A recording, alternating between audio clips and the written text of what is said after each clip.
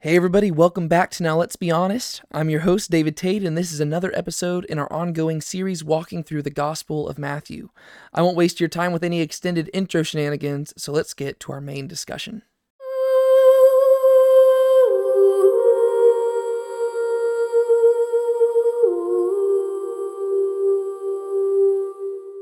Over the course of the last few weeks, we've been working our way through the narrative of chapters 1 and 2. But what I'm wanting to do for this week and next week is I'm actually wanting to hit the pause button on our progression through the narrative, and I actually want to take a moment to look at Matthew's use of Old Testament prophecy in these chapters. Because what we see here is that Matthew cites 5 different prophecies that Jesus is fulfilling, or that the events around the birth of Jesus are fulfilling in these first 2 chapters, and he's citing these as crucial elements that demonstrate that Jesus has the valid credentials that he needs to be the Messianic King.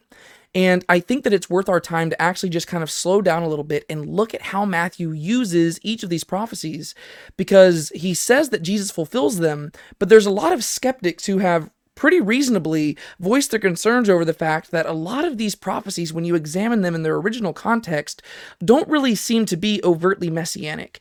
And I think that a lot of the times, very well-meaning Christians kind of discount that, and they try to really make it work so that Matthew isn't wrong here. And I don't think Matthew's wrong here, but I do think that there is more nuance going on here than a lot of people are quick to admit. And so what I want to do is I want to be very thoughtful and grounded and biblical in all of this. And I actually want to go back and I want to examine these prophecies in their original context. And then I want to compare those to the context that we find them in Matthew. And I want to wrestle through whether or not Matthew is interpreting these correctly, or what he might be doing with these prophecies and what message he might be communicating. Because I think that sometimes, and we're going to see this even in this video, sometimes the message he's communicating might be slightly different than the message that we typically think whenever we read these prophecies out of context. And so I think that knowing the Old Testament and being more familiar with that will actually be very helpful in helping us understand what exactly Matthew is accomplishing through the prophecies that he's citing in these early chapters of the gospel. And this is going to continue onwards. And so, it's not just going to be in these first 2 chapters. He's going to cite prophecy after prophecy throughout his gospel. And so I think that it's good for us to go into this with a very sober-minded approach. And so in the first 2 chapters, we see that Matthew cites 5 prophecies. First off, Jesus is born of a virgin. Secondly, he is born in Bethlehem. Thirdly, he is delivered from Egypt. Fourthly, there is weeping in Ramah whenever the children are killed. And fifthly, he is called a Nazarene. And what I've done on this slide is I have highlighted the fact that Matthew uses certain terminology to indicate that he is about to quote a prophecy, and he uses the same sort of formula to indicate that something's going on here, right? And so in the first one, you read, in order that what was spoken by the Lord through the prophet would be fulfilled. In the second one, you have, for this is what was written by the prophet. Thirdly, you have, in order that what had been spoken by the Lord through the prophet would be fulfilled. Fourthly, then what had been spoken through Jeremiah the prophet was fulfilled. And fifthly, so that what was spoken through the prophets would be fulfilled. So Matthew typically has this way of referencing the prophets and being fulfilled. The only one that kind of sticks out there is the second one, and that's because if you actually read it in context of the Gospel of Matthew, it's not Matthew who's actually citing this prophecy, but rather it's the scribes and the priests who are citing it. But we're still going to address that. And so in this video, what I want to do is I want to look at just these first 3 prophecies of these 5, and then next week we're going to look at the 4th and 5th one, just so that we have a little bit more time to break those down.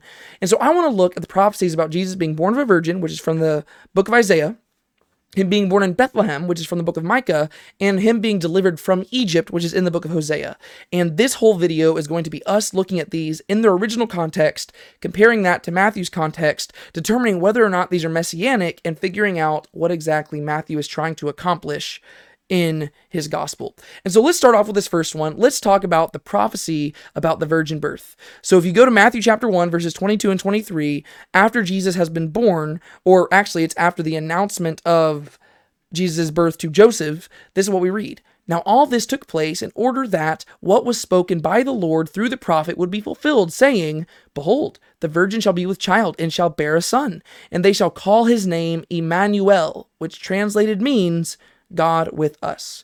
what's being cited here is Isaiah chapter 7. And what I want to do is I want to actually go back to Isaiah chapter 7, and we're going to start at the beginning of that chapter, and we're going to work our way through it, and then we'll be able to kind of just talk about what exactly was being communicated in this passage and see whether or not Matthew is correct whenever he interprets this as being messianic. And so let's start Isaiah chapter 7, verse 1. Now it happened in the days of Ahaz the son of Jotham, the son of Uzziah, king of Judah, that Rezin the king of Aram and Pekah the son of Remaliah, king of Israel, went up to Jerusalem to wage war against it, but could not conquer it. So just for some context right off the bat, this is around probably 735 BC. So this is about 800 years before Jesus was born, or well, 700, 800 years before Jesus was born. And here we have two kings from the northern kingdom of Israel and a northern kingdom of Syria or Aram. They are coming down and they are going to try to wage war on the people of Judah because they're trying to force them into an alliance to go against the Assyrians. When it was told to the house of David, saying, the Arameans have camped in Ephraim, Ephraim's another name for Israel, his heart and the heart of his people shook as the trees of the forest shake before the wind. So the king of Judah is terrified whenever he hears that these people are coming to wage war on him. Then Yahweh said to Isaiah, go out now to meet Ahaz, you and your son Shear-Jashub, at the end of the conduit of the upper pool, to the highway of the fuller's field, and say to him, take care and stay quiet, have no fear, and do not be faint-hearted because of these two stubs of smoldering firebrands, on account of the burning anger of Rezin and Aram and the son of Remaliah. Because Aram, and with Ephraim and the son of Remaliah, has counseled evil against you, saying, let us go up against Judah and terrorize it, and make for ourselves a breach in its walls, and set up the son of Tabiel as king in the midst of it. Thus says the Lord Yahweh, it shall not stand, nor shall it happen. For the head of Aram is Damascus, and the head of Damascus is Rezin. Now within another 65 years Ephraim will be shattered, so that it is no longer a people. And the head of Ephraim is Samaria, and the head of Samaria is the son of Remaliah. If you do not establish your faith in Yahweh, you surely shall not be established. And so the king of Judah is absolutely terrified at this looming threat from Aram and Israel. And so Isaiah is sent to the king of Judah and says, hey man, you don't need to be afraid of these two guys. God is going to take care of them. All you need to do is make sure you are trusting in God. That's what he's saying at the very end. If you do not establish your faith in Yahweh, you surely shall not be established, right? So trust in God. He'll take care of it. You don't have to worry about these two guys coming to you. Then Yahweh spoke again to Ahaz, saying, ask a sign for yourself from Yahweh your God. Make it deep as Sheol or high as heaven. So he says, ask for a sign, make it as deep as Sheol or as high as heaven. So God himself asks Ahaz, what sign would you like me to give you to indicate to you that I am with you and that you don't have to fear Israel or Aram? But Ahaz said, I will not ask, and I will not test Yahweh. So Ahaz, who is a very wicked king, and he's not a great guy, he responds as if he is righteous and as if he is pious. And he says, oh, I would never ask God for a sign because I don't want to test him. Really, what Ahaz is doing here is he doesn't want to ask for a sign because if God gives him that sign, then he actually has to trust God and not trust in foreign powers and trust in stuff like that. And so Ahaz is trying to weasel his way out of this, but he's trying to act very pious in his attempts to thwart God's plans. And then Isaiah responds and says, listen now, O house of David. Is it too slight a thing for you to try the patience of men, that you will try the patience of my God as well? So Isaiah gets on to Ahaz because Ahaz says, I don't want to test God. But Isaiah says, well, you're testing God's patience right now. Therefore, the Lord himself will give you a sign. Behold, the virgin will be with child and bear a son, and she will call his name Emmanuel. We're going to talk more about this in just a second, but Isaiah says that God's going to give him a sign anyways, and in Hebrew, the word for virgin here is Alma, and then later on, whenever it's translated into the Septuagint, which is Greek, it is the Greek word Parthenos. We'll talk about that a little bit later on. But this is the sign that Ahaz is going to be given that indicates that God is with them. You'll call this kid's name Emmanuel. He will eat curds and honey in order that he will know to refuse evil and choose good. For before the boy will know to refuse evil and choose good, the land whose two kings you dread will be forsaken. Yahweh will bring on you, on your people, and on your father's house days which have never come since the day that Ephraim separated from Judah, the king of Assyria. So right here, Isaiah says, here's the sign that God is with you, and that's going to indicate to you that you don't have to fear Israel or Aram.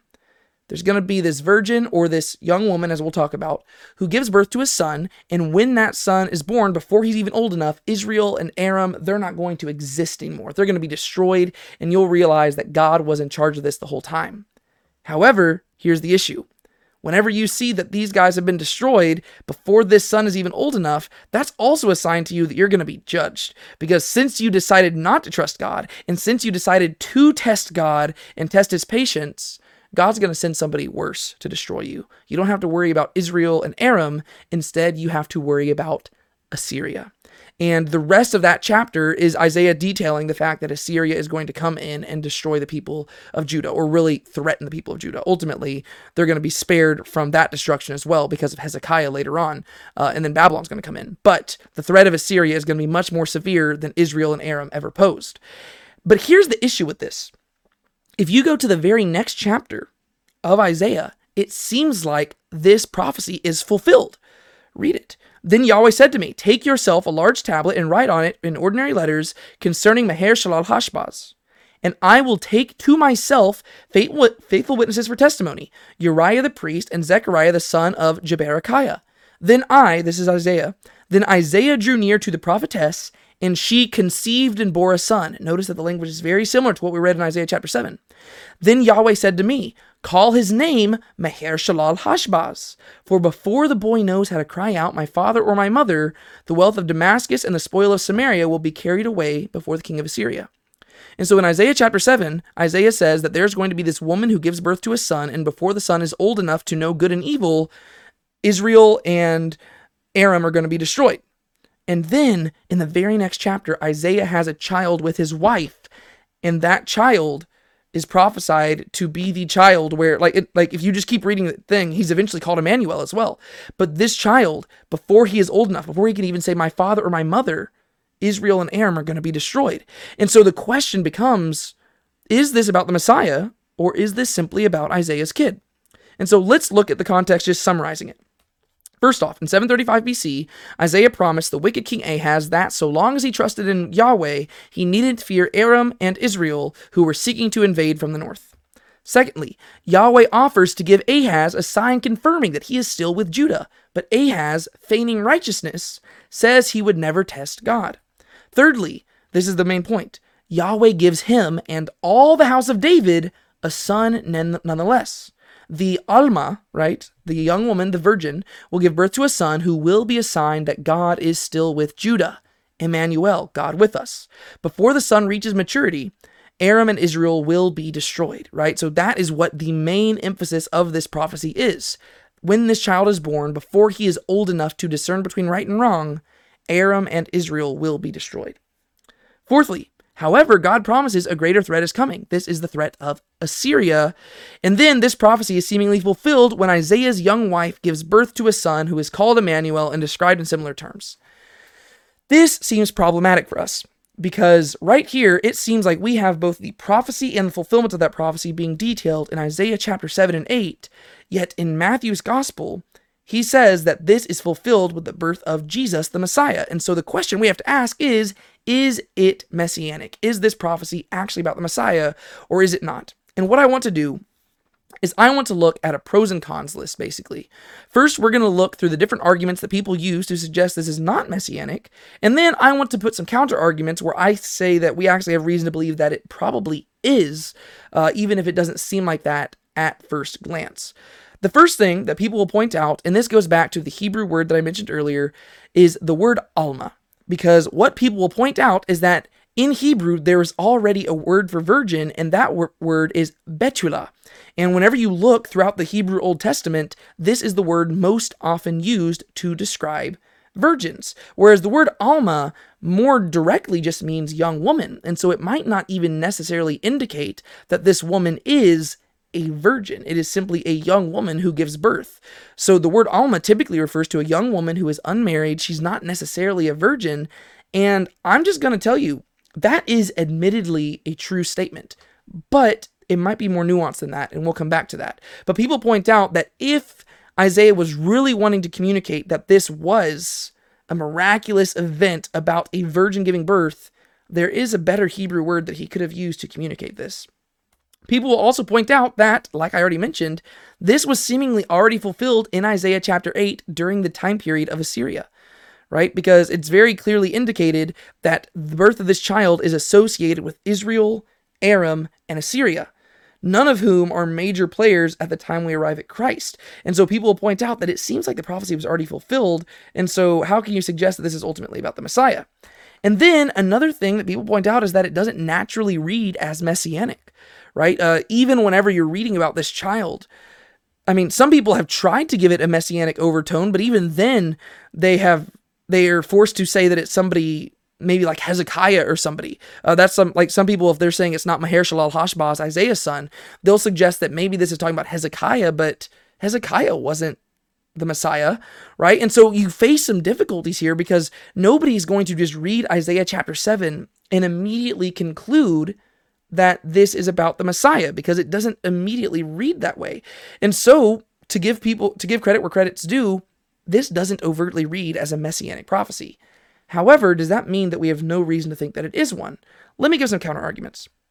Firstly, like I kind of already pointed out, the Hebrew word alma might not be the Hebrew word for virgin, but it does refer to an unmarried woman who has never had children, right? And so typically this would be a virgin, and whenever you read about almas showing up in the rest of the Hebrew Bible, the solution to an alma, like the thing that makes an alma not an alma anymore, is whenever she gets married and has a kid, right? And that is what makes her no longer an alma. And so this is a woman who doesn't have kids. And so even if the word alma doesn't necessarily refer to a virgin, it's not the word you would typically associate with virgin, it still stands that in every occurrence that it shows up, this is a woman who can't have kids because she's young and unmarried, right? And so it is still a person who is known for not having children, right? So it might not be the word for virgin. If anything, though, it is accentuating it even more, because it's not simply about her not having sex. It's about a girl who literally is incapable of having kids because she is young and unmarried, right? And so I would say that that actually accentuates it even more. And then I guess you would just suggest here, because you do have to kind of reconcile this, because the only time where you have an alma giving birth would therefore be in Isaiah chapter 8 here, where you have the prophetess giving birth. But I guess that would seem to suggest that maybe Isaiah got married to the prophetess, in which case you have to explain away the confusing aspect of him already having a child before that, Shir Jashub. I don't know. There's some confusing stuff going on here no matter what. But in all other occurrences of this Hebrew word alma, it always referred to an unmarried woman who has never had kids. And so the emphasis is that she's young and that she doesn't have kids. And so the fact that she is having kids is pretty remarkable, right? And so there is something interesting going on there. And whenever people suggest that the word alma doesn't directly denote virgin, they're overstating their case a little bit. And that's just where you have to get kind of technical and look into the Hebrew there.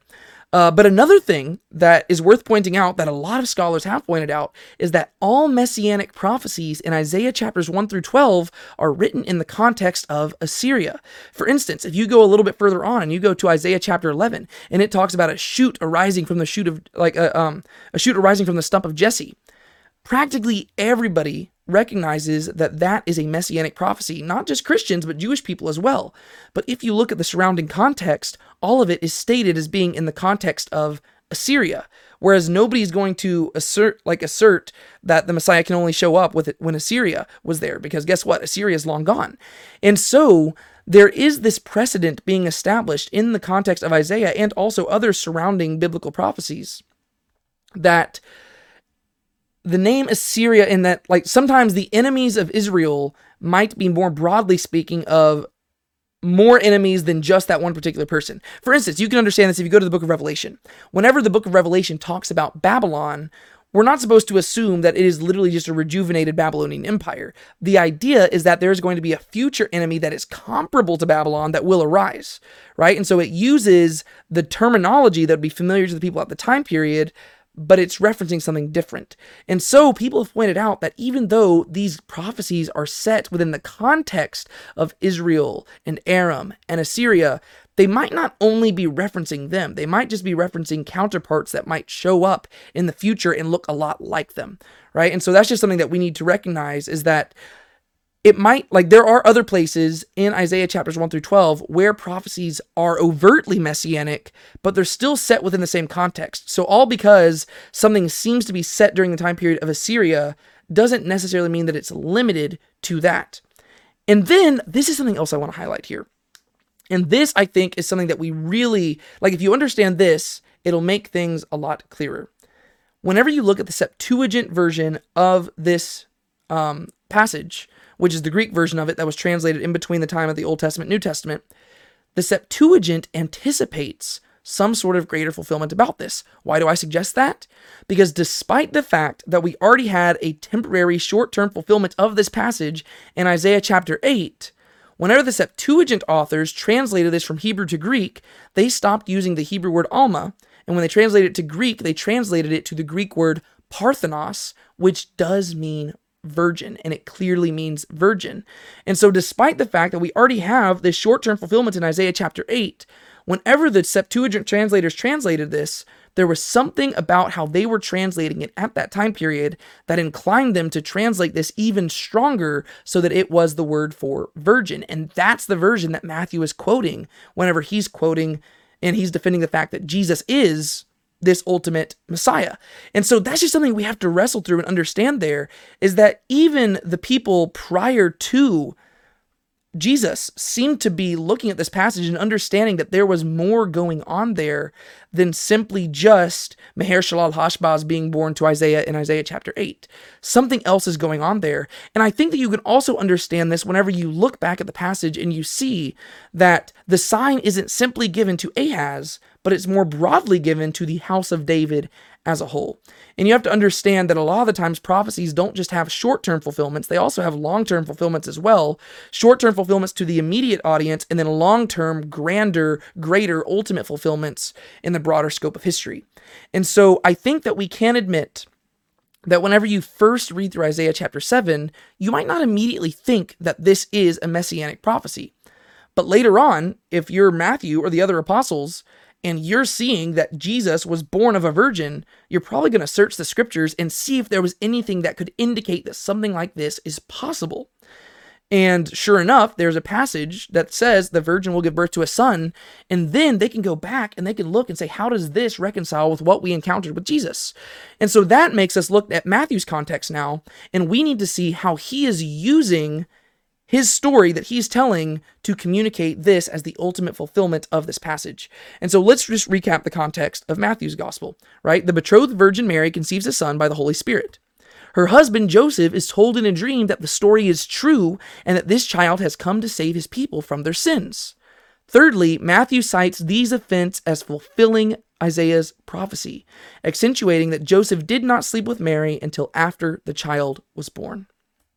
Fourthly, the wicked King Herod feigns righteousness, acting as though he intends to go and worship the newborn king, when in reality, like Ahaz, he has rejected the sign. Do you see that parallel there? You can see how Matthew might find some parallels between the story of Isaiah and Ahaz and the people of Israel and Jesus in regards to King Herod, right? And so there are some parallels here, and it seems like Matthew is using the story in Isaiah and finding a nice parallel with what's going on with Jesus. And so let's look at how Matthew uses the prophecy, and then we'll move on to the other ones. And the other ones aren't nearly as complex, so we'll be able to go through those a little bit quicker. This is how Matthew is using the prophecy as best I can discern in his gospel. Firstly, he's demonstrating that Jesus is the greater fulfillment of this prophecy.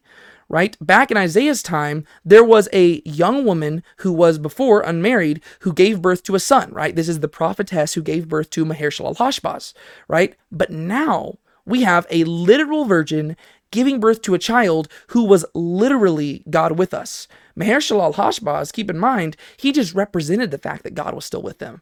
But now we have a literal virgin who has never slept with a man, who is now giving birth to a literal child who is literally God in the flesh. And so Jesus is actually the greater ultimate fulfillment of this prophecy. He was the ultimate greater sign given not merely to Ahaz, but to the entire house of David that God had not abandoned them. I talked about this when we went through the story, but this is during a time period in Israel where they are surrounded by enemies who are oppressing them and forcing themselves upon them. And God is not dwelling with them in the temple anymore. Right? And so the fact that They are alone here. They feel abandoned by God. They're waiting for the Messiah. He hasn't shown up. They need this sign even more than Ahaz did, right? Ahaz was a wicked king who had brought a lot of this stuff upon himself, yet God still gave him a sign that he was still with him. How much more did these people need this sign? And so this is the greater fulfillment given not just to Ahaz, but to the house of David in general, that even though there was no throne established in Israel, and there was no king on that throne other than Herod the Great, who was not a legitimate king, even though David's heir was not on the throne, God had not abandoned them. He was still with them, and Jesus is that greater fulfillment. Secondly, Jesus is the greater sign. He has not come to deliver his people from Aram or from Israel, but from their sins. This is what the angel communicates to Joseph in his dream.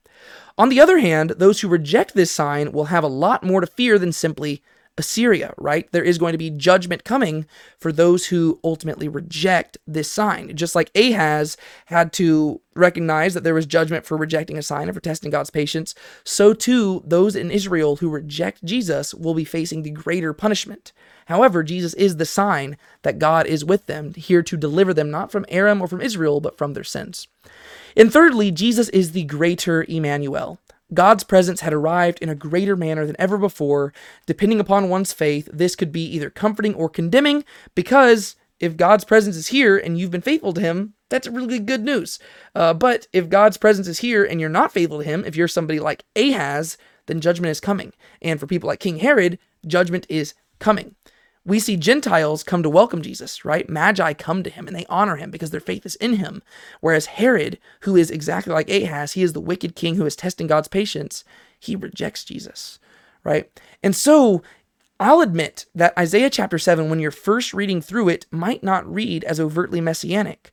However, I think this is one of those instances where in hindsight, Matthew and the apostles, they see and they hear the story about Jesus being born of a virgin, and they go search the scriptures and they say, sure enough, that prophecy is there, and Jesus is the greater fulfillment, the greater sign, the greater Emmanuel. So I think that that's how we can reconcile what's going on in Isaiah chapter 7. But let's move on to our second prophecy, which is a lot more straightforward. When we get to chapter 2, and King Herod hears about this king who's been born, he turns to the chief priests and the scribes, and he asks them, where's the Messiah supposed to be born at? And the wise men said to him, I put the wise men there. This is supposed to say the chief priests and the scribes. And the chief priests and scribes said to him, in Bethlehem of Judea, for this is what has been written by the prophet. And you, Bethlehem, land of Judea, are by no means least among the leaders of Judah, for out of you shall come forth a leader who will shepherd my people Israel. So this is quoting from Micah chapter 5, but I want to start in Micah chapter 4 at the very end of it. We'll read through it and we'll summarize the context. Now, why do you make a loud shout? Is there no king among you? Or has your counselor perished, that writhing has taken hold of you like a woman in childbirth? Writhe and labor to give birth, daughter of Zion, like a woman in childbirth. For now you will go out of the city, dwell in the field, and go to Babylon. There you will be delivered. There Yahweh will redeem you from the hand of your enemies. But now many nations have been assembled against you, who say, let her be polluted, and let our eyes behold Zion in triumph. But they do not know the thoughts of Yahweh, and they do not understand his counsel. For he has gathered them like sheaves to the threshing floor. Arise and thresh, daughter of Zion. For your horn I will make iron, and your hooves I will make bronze, that you may pulverize many peoples, that you may devote to Yahweh their greedy gain unto destruction, and their wealth to the Lord of all the earth. Now muster yourselves in troops, daughter of troops. They have laid siege against us. With a rod they will strike the judge of Israel on the cheek. But as for you, Bethlehem Ephrathah, too little to be among the clans of Judah, from you one will go forth for me to be a ruler in Israel. His goings forth are from everlasting, from the Ancient of Days. Therefore he will give them up until the time when she who is in childbirth has borne a child. Then the remainder of his brothers will return to the sons of Israel. And he will stand and shepherd his flock in the strength of Yahweh, in the majesty of the name of Yahweh his God. And they will remain, because at that time he will be great to the ends of the earth. And this one will be peace. When the Assyrian enters our land, when he treads on our citadels, then we will raise against him 7 shepherds and 8 princes of men. And they will shepherd the land of Assyria with the sword, the land of Nimrod at its entrances. And he will deliver us from the Assyrian when he enters our land and when he treads within our borders. All right, so I read a whole lot right there, but the main thing you need to pick up here is that God promises the people of Judah, and this is Micah writing around the same time as Isaiah, keep in mind. Really, all three of the ones that we're talking about today are written around the same time period. Micah is writing to the people of Judah, and through God, he is speaking and he is pronouncing these judgments that are going to come upon them, to where eventually their kings are going to be taken away and they're going to be destroyed. But eventually there will be this ultimate king who shows up, born in Bethlehem, who will deliver them. And this is probably, of the three that we're covering today, this is the one that is the most easily, overtly messianic, hence why the chief priests and the scribes were so quick to be like, yeah, this is where the Messiah is going to be born. So let's just summarize the context. Around the same time as Isaiah was prophesying, Micah warned Judah that God had let their leaders fall because soon they will all go to exile in Babylon, right? So this is actually progressing the same thought that Isaiah had mentioned, how God was eventually going to destroy them. And Isaiah had talked about how Assyria was going to show up, but Micah here is revealing that it's not even going to be Assyria who's their ultimate undoing. Eventually, that's actually going to be Babylon, and God is letting their leaders fall to the wayside. God is removing their kings from amongst them because he's preparing them for ultimate destruction by Babylon. Nations were currently gathering to destroy Judah, unaware that God was employing them to discipline his people and ultimately bring them back to him. Right? So whenever you get to those verses 11 through 13 at the end of chapter 4, Micah explains that God has allowed all these nations to gather together, and they are currently laying siege to the land, and they are currently trying to destroy them, totally unaware of the fact that they are actually being used as vessels for God, wherein God is disciplining his people and ultimately preparing to send them into exile so that in the long term he can bring them back to him. He called Judah to gather for battle, knowing that they will be humiliated, right? Their king will be destroyed. Their kingdom will be removed. They're going to be destroyed, but still he says, gather your troops, get ready for battle. But in the midst of that humiliation, after this, the long-anticipated king of Israel will be born in Bethlehem. That's the prophecy that is being cited by the chief priests and the scribes. And this, like I said, is the most overtly messianic passage that we have in all of this. God will be distant from Israel until the arrival of this king who will bring his people back to God and shepherd his people in majesty, ushering in peace.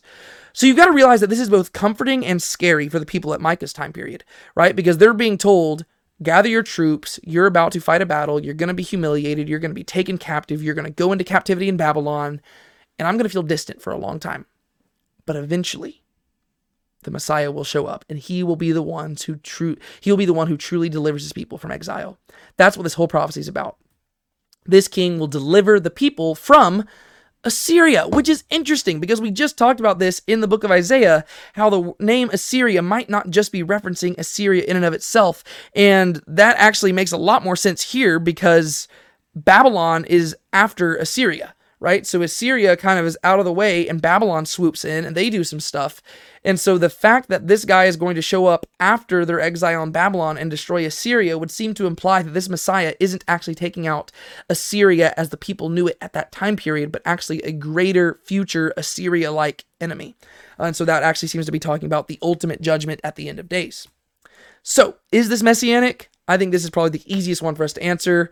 The text itself is fairly clearly messianic, describing the coming one as a ruler in Israel who is born in the city of David and whose goings forth are from everlasting, from the Ancient of Days, right? It's very clearly a messianic prophecy. It's not talking about just any king. This is a king that has been promised for a long, long time. And the scribes within Herod's court demonstrate that they evidently interpret it as being messianic. And so Matthew isn't alone here, right? And to be fair, Matthew never actually even claims this is messianic. This is what the scribes themselves were claiming. But I think Matthew, by quoting it, is giving his seal of approval and saying, yes, they were correct. And so yes, this one is very clearly messianic, but I still want to go deeper into this, and I want to talk about how Matthew uses this in his context. So, in Matthew's context, the Magi arrive in Jerusalem seeking out the newborn king of the Jews. Herod interprets this as a reference to the Messiah and asks his chief priests and scribes where the Messiah was supposed to be born. Herod's men cite this prophecy as identifying the location of his birth, The Magi locate the child in Bethlehem in accordance with the prophecy, and then, seeking to kill the Christ, Herod has the children in the region murdered, right? And so this prophecy is actually very central in a lot that goes on here. In fact, this prophecy is actually central in leading to the fulfillment of another prophecy, because it's only Herod's awareness that the Messiah is going to be born in Bethlehem that leads him to eventually have all the children murdered, which leads to the fulfillment of another prophecy, which we're going to talk about next week. But yeah, so there is how Matthew uses this in his context, but let me specifically talk about what he's communicating through quoting this prophecy right now. So Matthew's uses of the prophecy, pretty straightforward. Through the testimony of Jerusalem's leading priests and scribes, Matthew identifies Jesus as the long-awaited mighty Messiah who is born in the town of David and arrives to shepherd and restore his people, destroying their enemies and ushering in peace. Perhaps even more than the Isaiah 7 passage, this is the one that would have resonated with his audience, because guess what? We see that during King Herod's time, the chief priests and the scribes recognized that the Messiah had to be born in Bethlehem, which means that it's not a big hop, skip, and a jump for us to believe that during Matthew's time period, whenever he's writing during the early years of the church, that the Jewish people thought the same thing. Messiah had to be born in Bethlehem. So Matthew just listed out the fact that Jesus had the right credentials. He was born of the right family line to be the Messiah. Probably the next question that people would have been wondering was, well, was he born in Bethlehem? And he's going to say, yes, he was. Therefore, he fulfilled that prophecy. But that's not the only prophecy he fulfilled. Go back to Isaiah chapter 7. Remember when it talked about being born of a virgin? That was also about him too, right? And so Matthew is really just unleashing one argument after another, demonstrating the fact that Jesus is the Messiah. And this one is probably one of the most clear messianic prophecies in the entire Old Testament, because it makes it very clear that this is about the long-awaited future king who will shepherd God's people and reign in a time of peace, right? And so that's exactly what Matthew is asserting here. Which leads us to the final prophecy I want to cover today, which is also a kind of another difficult one, but I'm hopefully going to explain that it's not as difficult as we might be inclined to think that it is. In chapter 2, verse 15, this is talking about Joseph, Mary, and Jesus going down to Egypt, and it says, "And he remained there until the death of Herod, in order that what had been spoken by the Lord through the prophet would be fulfilled, saying, 'Out of Egypt I called my son.'" This is reference to Hosea chapter 11, verse 1. We're going to start by reading in Hosea chapter 10. And Ephraim, and once again, Ephraim is a reference to the northern kingdom of Israel, because whereas Micah and Isaiah were prophets to the southern kingdom of Judah, Hosea was a prophet to the northern kingdom of Israel. "And Ephraim is a trained heifer that loves to thresh, but I will come over her fair neck with a yoke. I will harness Ephraim. Judah will plow. Jacob will harrow for himself. Sow with a view to righteousness. Reap in accordance with loving kindness. Break up your fallow ground. Indeed, it is time to seek Yahweh until he comes and rains righteousness on you. You have plowed wickedness. You have reaped injustice. You have eaten the fruit of deception. Because you have trusted in your way, in your abundant warriors. Therefore a rumbling will arise among your people, and all your fortifications will be destroyed. As Shalman destroyed Beth Arbel on the day of battle, when mothers were dashed in pieces with their children. Thus it will be done to you at Bethel, because of your evils of evils. At dawn, the king of Israel will be completely ruined. When Israel was a youth, I loved him, and out of Egypt I called my son. The more they called them, the more they went from them. They kept sacrificing to the Baals and burning incense to graven images. Yet it is I who taught Ephraim to walk. I took them in my arms, but they did not know that I healed them. I led them with cords of a man, with bonds of love.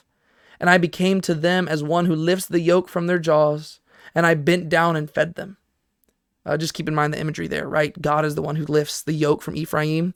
Jesus is going to say to take his yoke upon them, because his yoke is easy and his burden is light. They will not return to the land of Egypt, but Assyria, he will be their king, because they refused to return to me. And the sword will whirl against their cities, and will consume their gate bars, and devour them because of their counsels. So my people are hung up on turning from me. Though they call them to the one on high, none at all exalts him.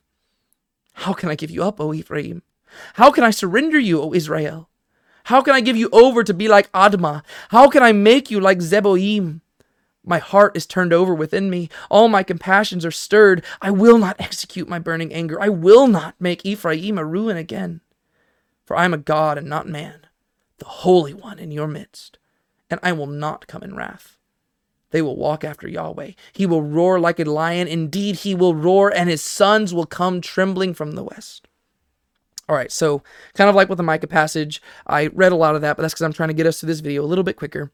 Let's summarize the context here.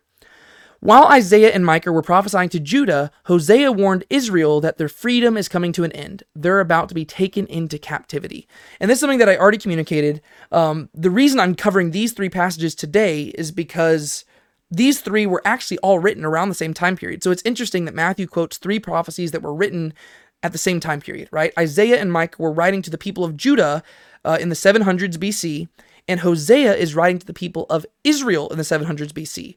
The issue for the people of Israel during this time period is that they're about to be destroyed by the Assyrians, right? The Assyrians are a huge force. They are coming in there. That's why they're also a threat to the people of Judah.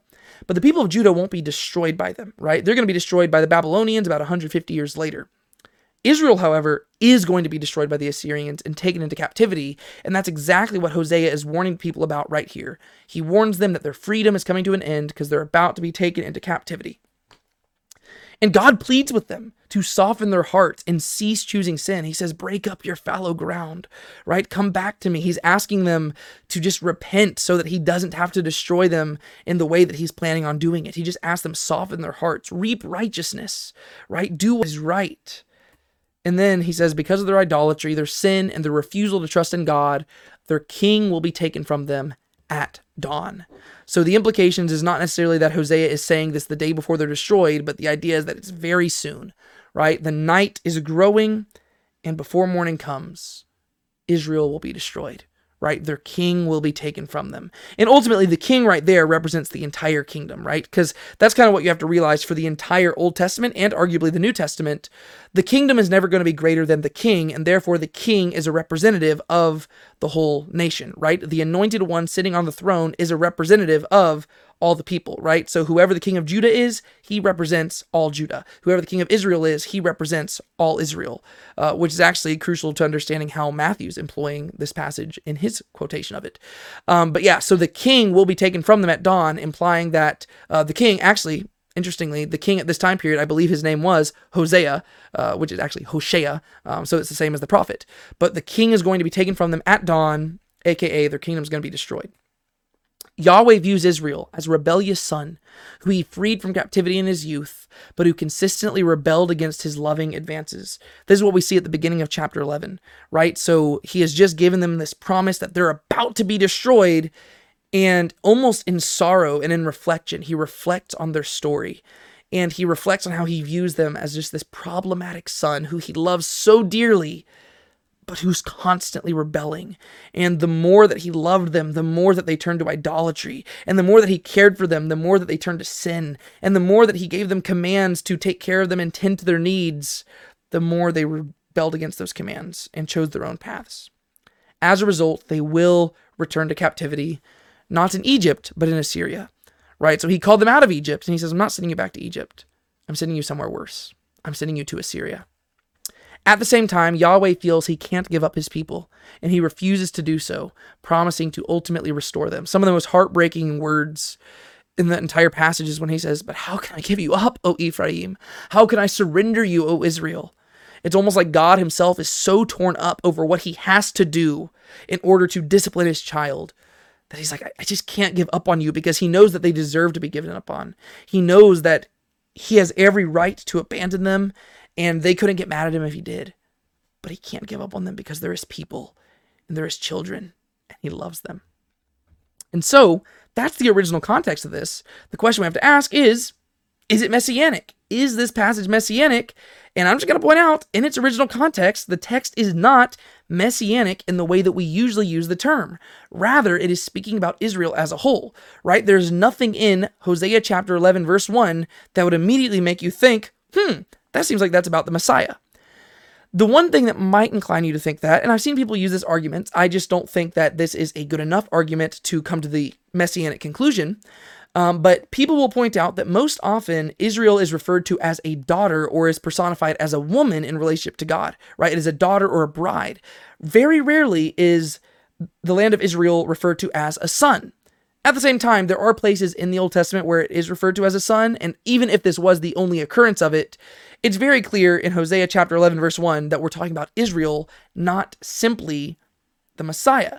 But like I pointed out, the king represents the whole land, right? And so moving on, at the same time, Hosea chapter 10, verse 15, which is the last verse of chapter 10, the verse immediately preceding the one we just read, chapter 11, verse 1, in that verse, it references the king of Israel as being a representative of the whole nation, right? This is what I was emphasizing a second ago. It says that at dawn, your king will be removed. And it is referring to the one person, the king, but by the king being removed, it is implying that the whole nation will be removed. And so, if the one person can represent the whole, then it follows that the whole can represent the one. And so if you go from chapter 10, verse 15 to chapter 11, verse 1, you can say, okay, well, in that instance, the king of Israel represented all Israel. And so whenever it says, out of Egypt, I called my son, well, then then that means that Israel can also represent the king. And so you can't say that this is just about Israel, right? That's the main thing I'm saying here. I'm still not even arguing that it's messianic.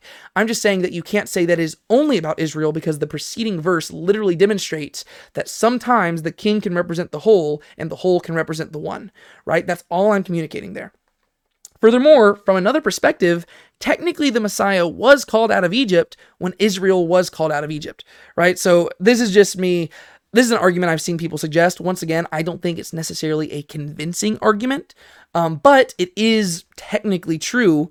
Whenever God delivered the people of Israel out of Egypt during the Exodus, technically he did deliver the Messiah out of Egypt as well, right? And technically, whenever he called the people of Israel, he was calling the people of Judah out of there, and one of those people was the great-great-great-great-great-great-great-grandson of Jesus, grandfather of Jesus, sorry. And so some people point that out, that technically, whenever it says, out of Egypt I called my son, maybe this isn't actually referring to the people of Israel at all. Maybe it is referring to the Messiah, but it still is referring to the Exodus event. I don't necessarily find that convincing, but I do see how that technically works, right? But in fact, I think that asking the question, is it messianic, might be missing the entire point altogether.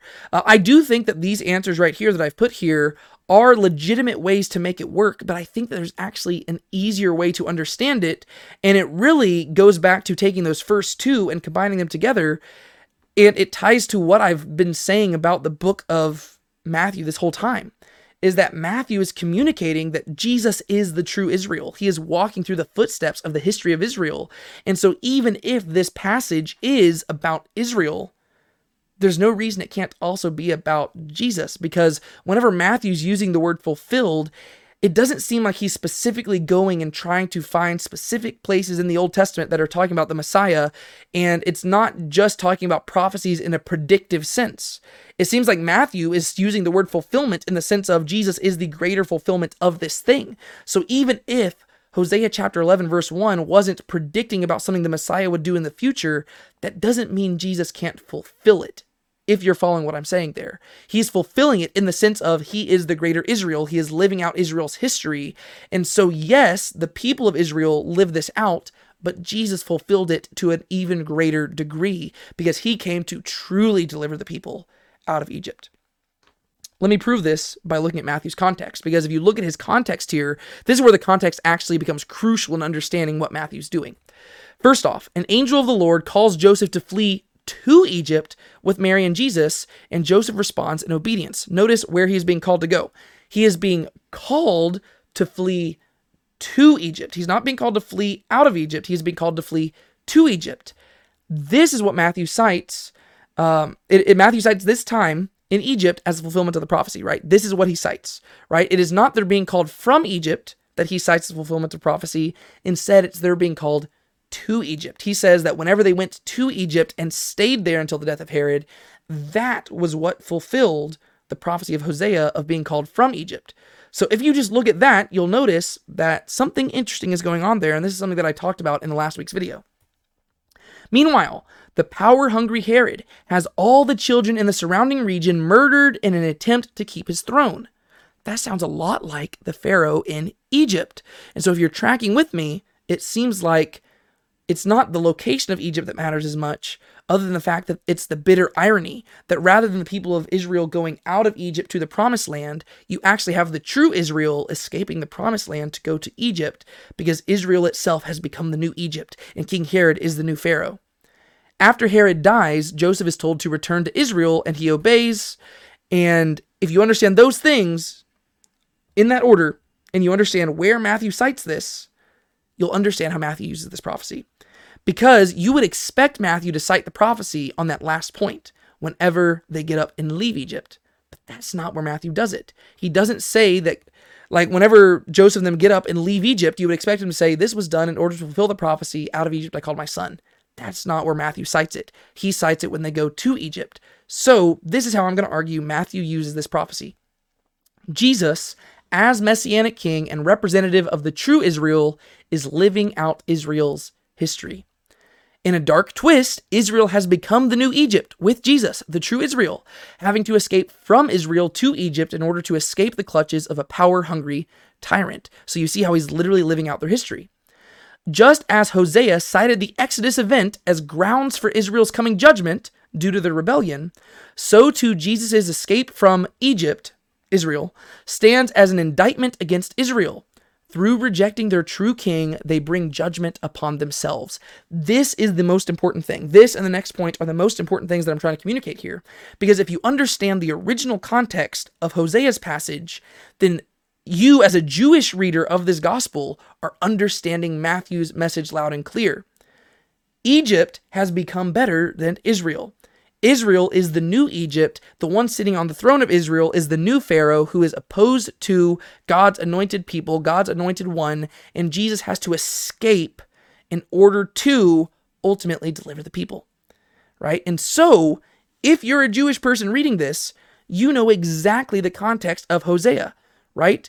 God cites the fact that he called his people out of Egypt in order to voice his sadness over the fact that they continue to rebel, right? Hosea chapter 11, verse 1, out of Egypt I called my son. You keep reading the passage, he talks about how sad it is that they continue to rebel despite all that he's done for them, right? That's exactly what Matthew is communicating to the people of Israel. So too, Jesus' escape from Israel is an indictment against Israel, just as God's calling them out of Egypt in the Exodus is an indictment against Israel at the time period, right? He says, guys, I took you out of bondage, yet you keep rebelling against me. Therefore, I'm going to judge you. In the same way, Jesus having to flee from Israel to Egypt is an indictment against the people of Israel because their king has been born to them and they immediately reject him and immediately try to kill him. And through rejecting their true king, they bring judgment upon themselves. Ironically, the first person to try to kill Jesus was a ruler sitting on the throne in Jerusalem. Jesus is going to escape death at this point. 33 and a half years later, though, he's going to come back to Jerusalem and a ruler sitting on the throne is going to have him killed. And it's not just the Romans, it's the Jews as well, right? And so Jerusalem has rejected their king. That is the message right here, right? By Jesus having to escape and flee to Egypt, you get to see that Israel has become far worse than Egypt ever was. They have rejected their own king, and therefore, if they don't repent, they're bringing judgment upon themselves. Also, just as Hosea went on to describe God's anguished pursuit of his rebellious people, once again, that phrase, how can I give you up, O Ephraim? How can I surrender you, O Israel? Just as Hosea went on to describe God's anguished pursuit of his rebellious people, so too Jesus' arrival on earth represents the culmination of that relentless love. Though Israel rejects him, he refuses to give them up, right? And so, by Jesus escaping to Egypt, and by Israel being pronounced as the new Egypt in Matthew's gospel, you have two things being communicated here, one of which is negative and one of which is positive. On one hand, you have the people of Israel who continue to rebel against God despite all that he's done against them, and if they continue to rebel, judgment is coming, and it's going to be a lot worse than Assyria. On the other hand, God can't give them up. And despite the fact that they continue to rebel, and despite the fact that they continue to reject him, and despite the fact that they continue to raise up idols against him and in place of him, he's not going to give them up. And he is going to ultimately deliver his people. He's going to discipline them, he's going to chastise them, but eventually they will be delivered and their king will reign over them. And so you have this bad thing and this good thing working in unison together, and only in understanding the context of Hosea chapter 11 will you understand this message. Usually, as modern readers of the New Testament, we miss this message entirely because we usually don't study the Old Testament that much. But for a Jewish reader in the first century, they are getting this message loud and clear. Israel is being indicted for their sins and being called to repent because God will judge them if they don't.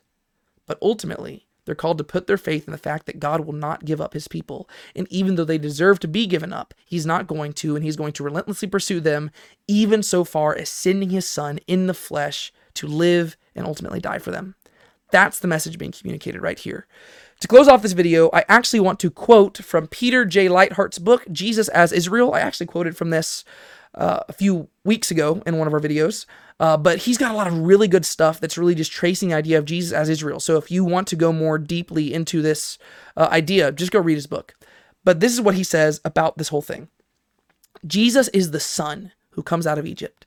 He is the true Israel who lives Israel's history. Jesus, as the true Israel, also expresses the Father's longing for Ephraim, his sympathy, the churning of his heart.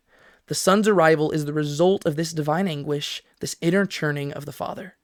Matthew is showing us that the God of Israel cannot give up on his people. Though some in Israel will be destroyed, in the end, all Israel will be saved. But the fulfillment is not straightforward. It is ironic. As Israel leaves Egypt at night, so Joseph leaves Israel by night. And this confirms that Matthew sees Israel as the new Egypt.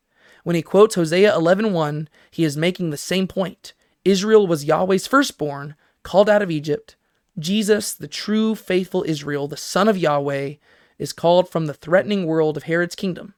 In order for Yahweh to fulfill his yearnings in bringing Israel from Egypt, he must bring Israel out of Israel. Just reflect on that for a second. He must bring Israel out of Israel. He must call Israel, Jesus, his son, from the Egypt of Herod's kingdom. This is the way that the ultimate fulfillment of Hosea's prophecy will be accomplished. Salvation comes when the Father calls his son from Egypt. The new Exodus occurs when Jesus leads his people out. And so, in this crude twist, Israel has to be called from Israel in order to save Israel. If the people of Israel want to be saved, and once again, this is what the Jewish readers would have understood by Matthew's choice of quoting this right here. If the Jewish readers want to be saved, they have to separate themselves from the current system that is established in Israel, right? Because right now, they're relying on their works. They're relying on their lineage. They can't do that. That's going to be his point when we get to chapter 3, and John the Baptist is rebuking them, right? You call yourselves children of Abraham, but that's not enough. You need to live by faith, right? In order for Israel to be saved, Israel needs to be removed from Israel, just like Jesus was right here. That being said, that's all I've got for y'all today. Once again, thank y'all so much for listening in, and I just want to remind you that if you want more biblical content like this, I have plenty more on the Now Let's Be Honest YouTube channel. Also, if you don't mind, leaving an honest rating and review for this podcast would be a super huge help for helping spread the word. Until next time, I've been David Tate, this has been Now Let's Be Honest, and I look forward to moving further along in our study next week. Be sure to keep a smile on your face and don't let anybody steal your joy. Maranatha.